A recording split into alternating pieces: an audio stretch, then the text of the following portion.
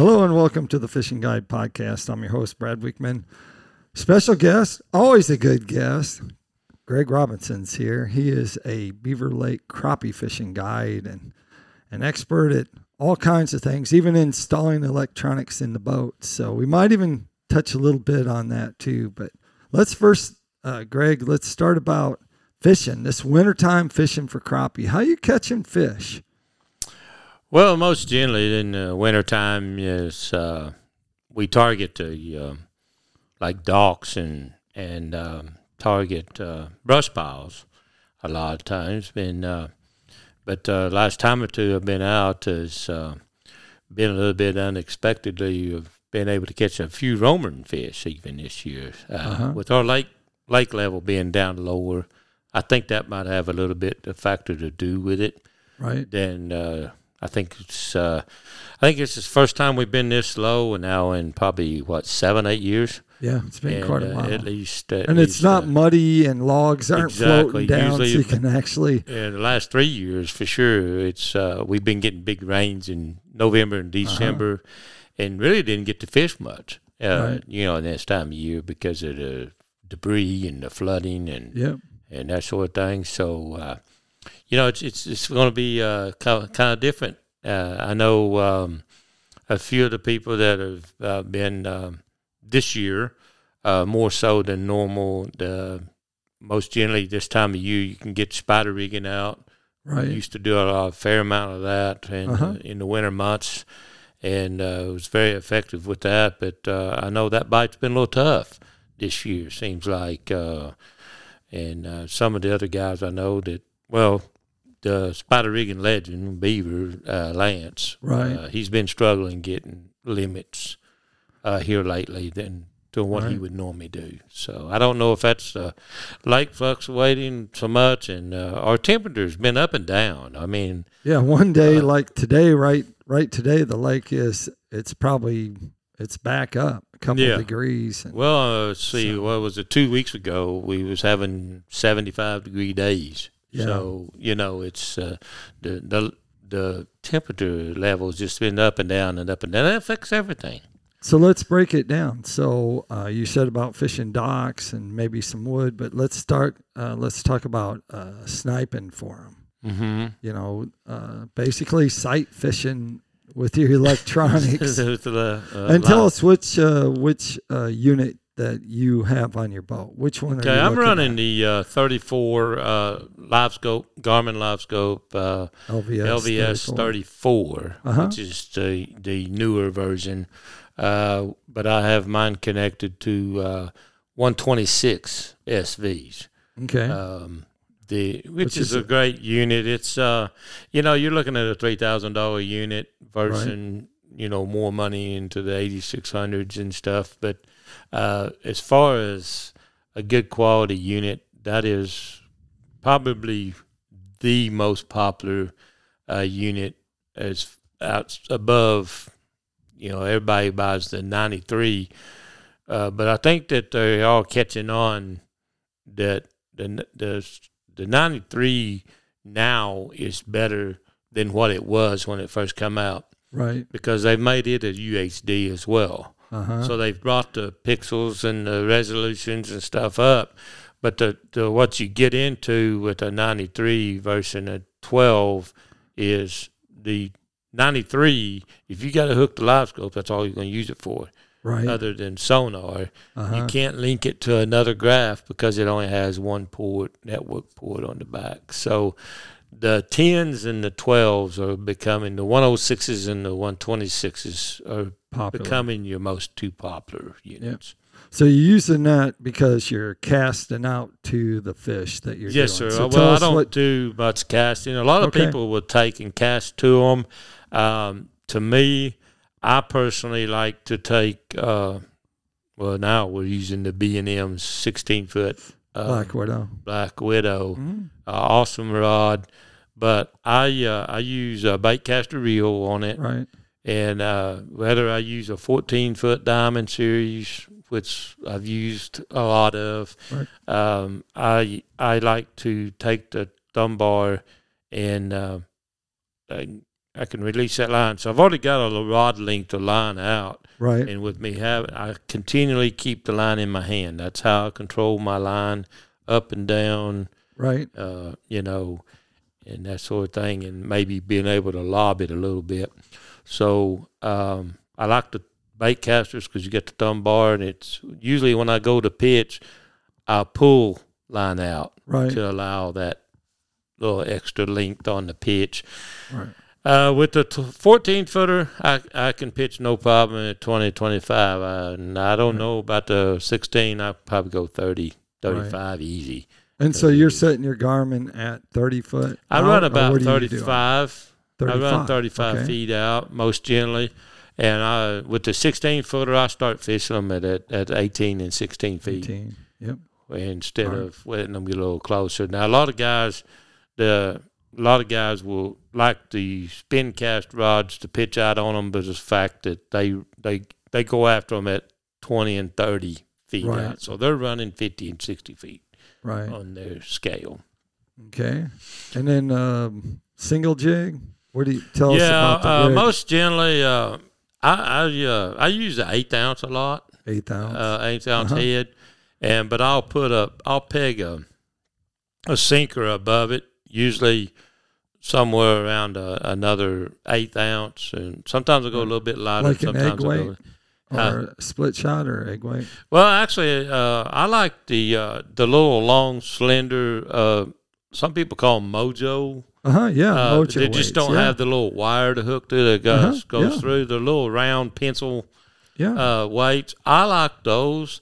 They peg really easy. They stay in place a lot better. With the some people use split shot, squeeze on split shot. Some people use more of an egg sinker type deal. Some people use a worm sinker. But what I found when you're pitching, especially if you go lower than a 1/8 ounce, if you go into a 16th ounce, you have a tendency of getting a knot. Even with the 1/8 ounce, wind knot. You'll get at least one knot in between your weight and your jig. And so now you got a weak point in your line. And I don't have the knot problem with the little long, narrow. Right. And you're a big believer in braid, right? No. He's not. No. He don't like braid for that. I keep trying it and trying to make myself become a believer of it. But no, I'm a mono guy from the word go. Is it high vis? I use high vis. Yeah. I use the green. I've even I'll use fluorocarbon before I will. I'll put the fluorocarbon on it before I will braid. So if you weren't out there sniping them and you had to do something else in the wintertime, is boat docks neck, or is it standing timber? What's next in your... I have a tendency to go to the timber a little bit quicker, but then I do the dock because I'm just not the best dock person. The thing on the docks is just the fact that not every dock's going to have fish. You know, and then you just got to go and look, and if all the conditions are just right, then I'm a dock guy. But if those conditions aren't there, give me a brush pile or give me some standing timber, and I like that. I like being able to pull them off the timber and out of the brush. Well, let's talk about how you're going to approach standing timber. Let's say that standing timber is visible standing timber instead of... We got more standing visible now than we've had in a while. But let's say you're going to attack, you're going to approach standing timber you can see. Are you going to approach that different from timber that's still underneath the water? There's still some stumps or things that are underneath the water. Are you going to... Well, I mean, of course, whether it's standing or sticking out of the water or just under the surface, of course, with light scope, we can see everything. Right. And, but sometimes it's really strange because you may have a tree that is sticking out of the water and there's nothing on it. But then the one that's just barely under the water, there'll be fish on it. And so... I don't approach the one tree any different than the other. If I see fish, I go after that fish and and I just dropped the jig right straight down on that. Oh, tree. you're just dropping the big. Yeah, I just dropped 16 down. or 14 foot right on them. Mm-hmm. Right down to them. Right down You're to keeping 'em. the lure just above? Just above them. Same way the brush pile. If I'm fishing brush pile, back in the day, I casted a lot, and we would cast and figure out about how many. I mean, the old saying is a jig falls a foot a second. So you sit there and count 1,000 until you think you got down about 15 and 12 and just slow reel it in and bing, catch them. But don't do that much anymore. I just strictly, if I'm brush pile fishing, it is strictly with a 12, 14. I will be trying the 16. Right. But usually to 12 and 14, and I get up in that distance of them, and I straight down vertically jig them. Right. And peg them off one at a time. So let's talk about your rig that you're going to use to peg them off with. What are you going to use? Most generally, I use the on the brush piles.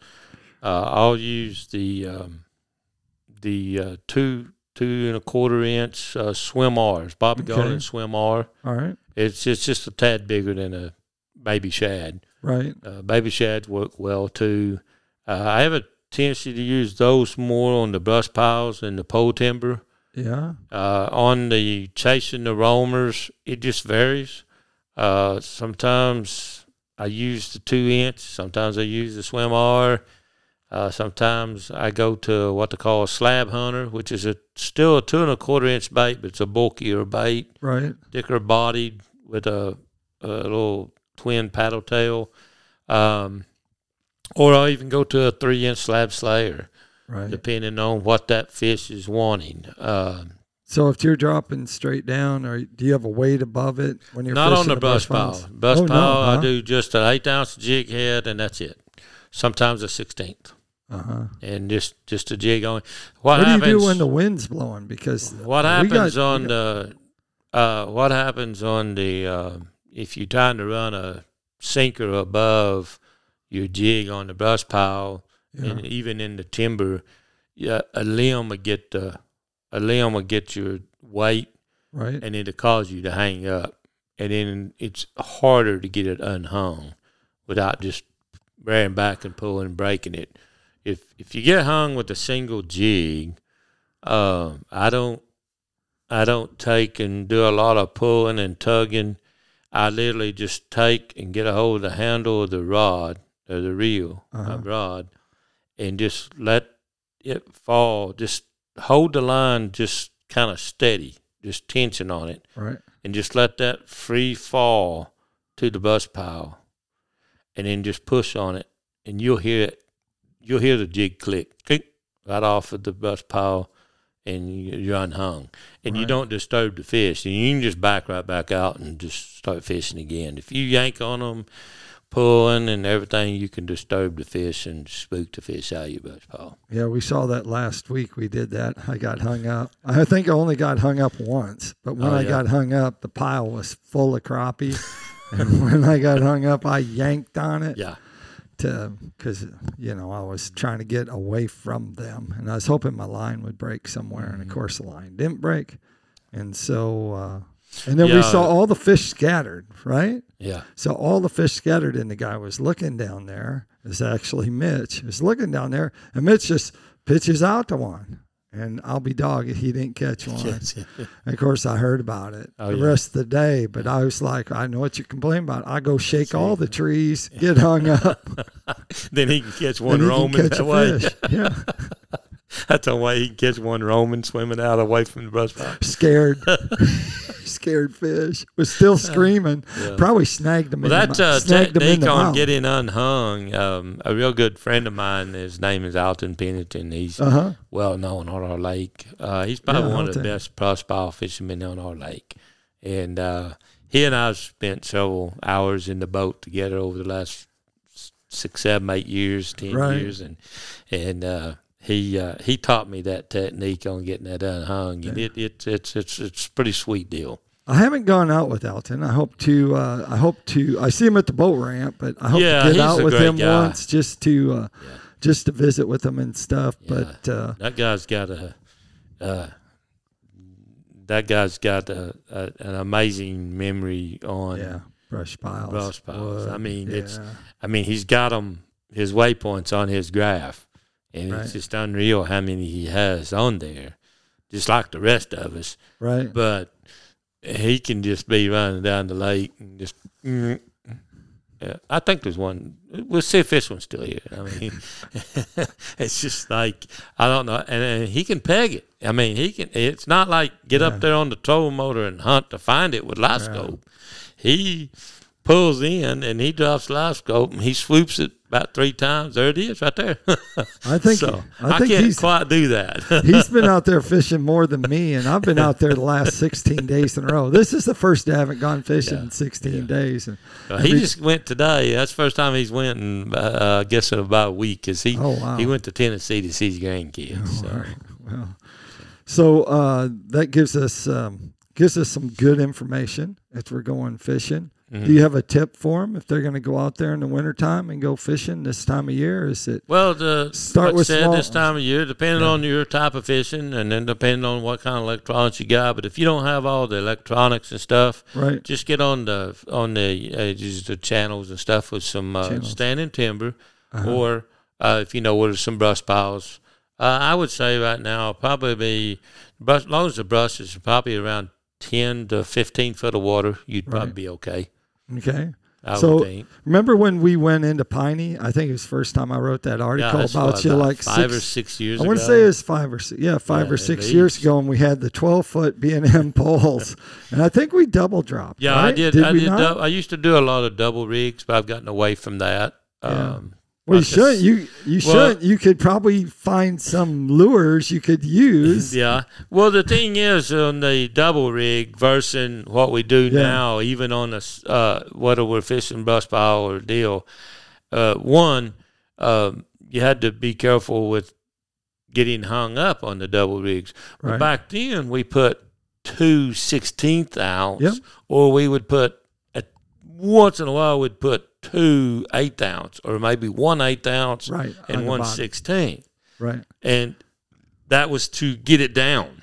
But now, who would have ever thought now of using a 1/4 ounce jig head on a single pole to get it down and catch your fish?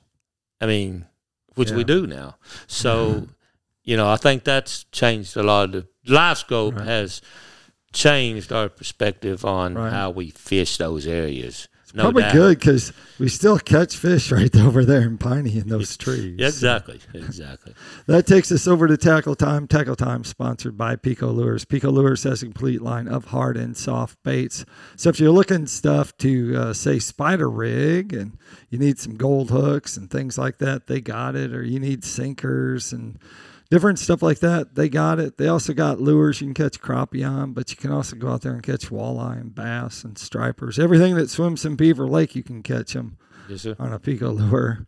And that takes us up to, if they want to get in touch with you, Greg, go out with you and your guide service. And you can get me on Facebook or Messenger, or you can call me or text me at 479-601-1683. And one more thing real quick on wintertime people don't think about is, guys, carry an extra set of clothes with you, because you just never know that when you get in the lake, as far as falling in or whatever, and getting in, and to keep from being hypothermia, it's well worth it. Yep. It's well worth it. All right. Well, we appreciate that. Like I always like to end the show, make sure you keep your hook sharp and your lures in the water.